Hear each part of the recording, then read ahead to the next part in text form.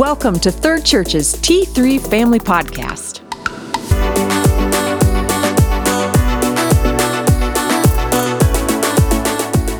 Hello and welcome back. If you haven't had a chance to listen to the previous podcast with Gina and Jana, I just encourage you to do that. It is full of so much insight and wisdom. And last time we sat down with Gina Jansen and Jana Vink. I got those, Gina Jana, that's a tongue twister, got those right. We talked about kind of handling fear and anxiety, especially outside our home. But for this podcast, we've invited Gina and Jana back just because so much wisdom, and talk about specifically a little bit more about now creating environments in our home that also reduce fear and anxiety and invite children to flourish amidst a pandemic. And so, a lot of times when we talk about God's intention for the home, Deuteronomy 6, the great Shema comes up. Hear, O Israel, the Lord your God is one, teaching our kids to observe all that God has commanded us. And as I was preparing for this podcast, and it just hit me, the foundation of that is love, is we receive God's love and we share God's love with those around us, and specifically in the home. And now it seems like, again, that can just be so countercultural to what we are experiencing, to lay those foundations of love in our home.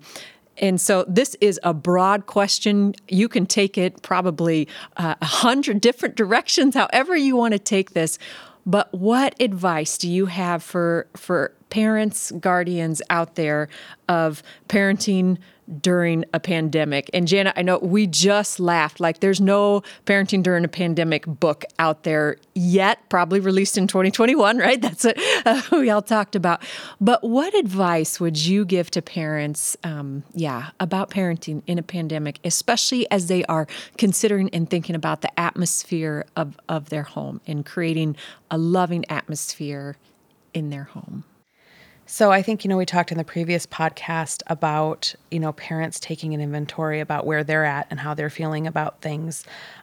Parents are stressed right now with a lot of demands, perhaps from work, with kids returning to school, if they're doing online schooling, if they're doing homeschooling. And this is really kind of an unprecedented time that we may have not been challenged in this way previously. So I think that it's important that parents kind of understand how they are running their homes, and kind of what they're putting out to their children often sets the tone of how their children are going to cope with the things and the uncertainties during the pandemic and returning to school. But my advice to parents, my wisdom to parents during the entire pandemic has been focus on what you can control.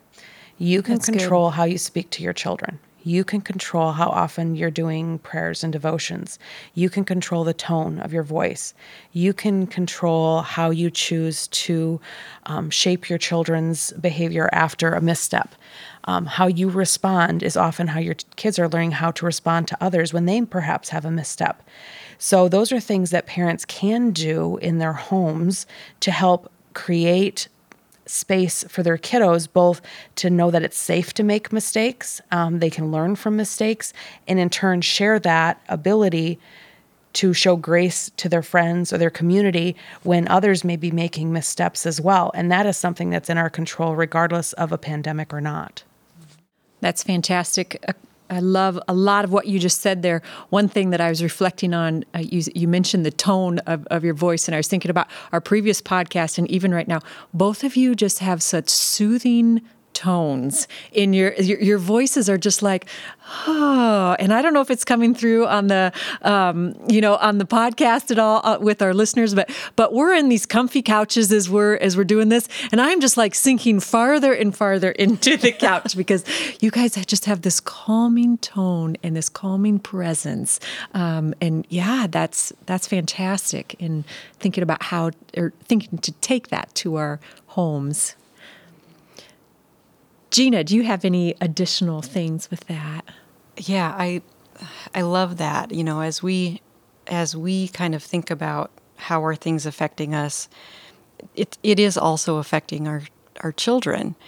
And so in unpredictable times, if we can create a little more predictability, so even more communicating about what's happening today, what we're going to be doing today, and just trying to create a little bit more predictability so that, it goes back to that, this is something that I can control, that, I can communicate a little more with my children. It just kind of helps provide a little more reassurance in a time where things are a little unsteady, a little more chaotic, a little more stressful, and it can maybe make home feel a little more steady, more safe. Mm-hmm. And so, I communicate. Yep. And sometimes, fear and anxiety will do the opposite of that. Will make us want to shut down our communication. Mm-hmm. And again, I'm going to go back to that tone, and correct me if I'm wrong, but so much communication is verbal, and it's also all the nonverbals and the tone. And so back to self-care for parents and guardians is so, so important during this time. Any other wisdom or, anything else that you would like to share with our parents or with our families? I know, Gina, you brought something in that I'm excited to hear about. Well, one of the things that comes up a lot for parents is they feel like they blow it a lot. Mm-hmm. And something that, even for myself as a parent, you're probably 90% of the time it's not going to go the way you thought it was going to go. But if you're getting it right 10% of the time, that's a win. And I know there's different percentages out there and so forth. But this speaks to that. And it's that when you get off track, families that are quite stable, it's not that they don't ever get off track. In fact, they can get off track a lot. It's that they know where the track is and they know what the destination is. And this speaks to that. So I'm just going to read this quote. This is from an adult reflecting on the family that he grew up in. Okay, in general, I'd say that our family has had as many fights as other families when we were growing up. We had our share of problems too.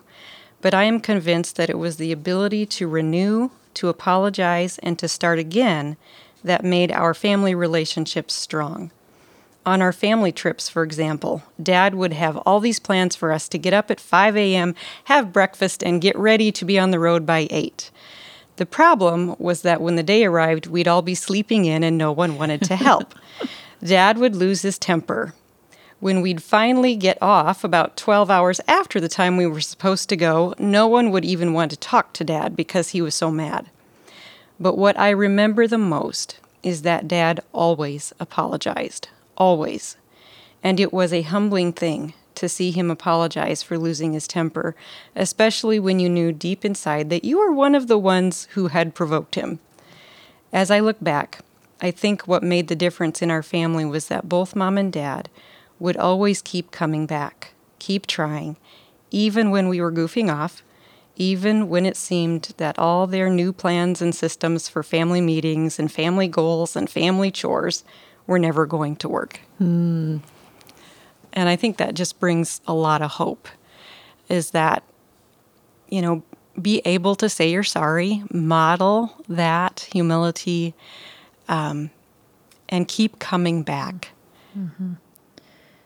A lot of the things that we heard in that story, I think, oh, wow, there's the gospel. So there's grace, and there's truth, there's mistakes, and there's forgiveness, and there is a willingness to accept and receive that forgiveness as well. And, we talk about how we desire in family ministry, we want church to be like a family, but in many ways we want our families also to represent many churches or represent the gospel. And what a great quote that has that all in there. Mm-hmm.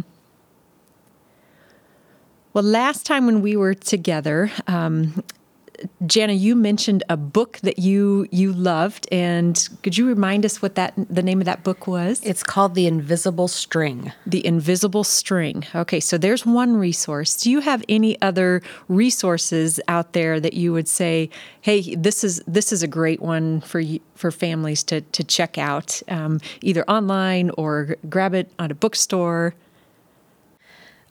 There's a very basic book that actually, I believe it's a board book. That's how basic it is. But it's called I Love You Through and Through.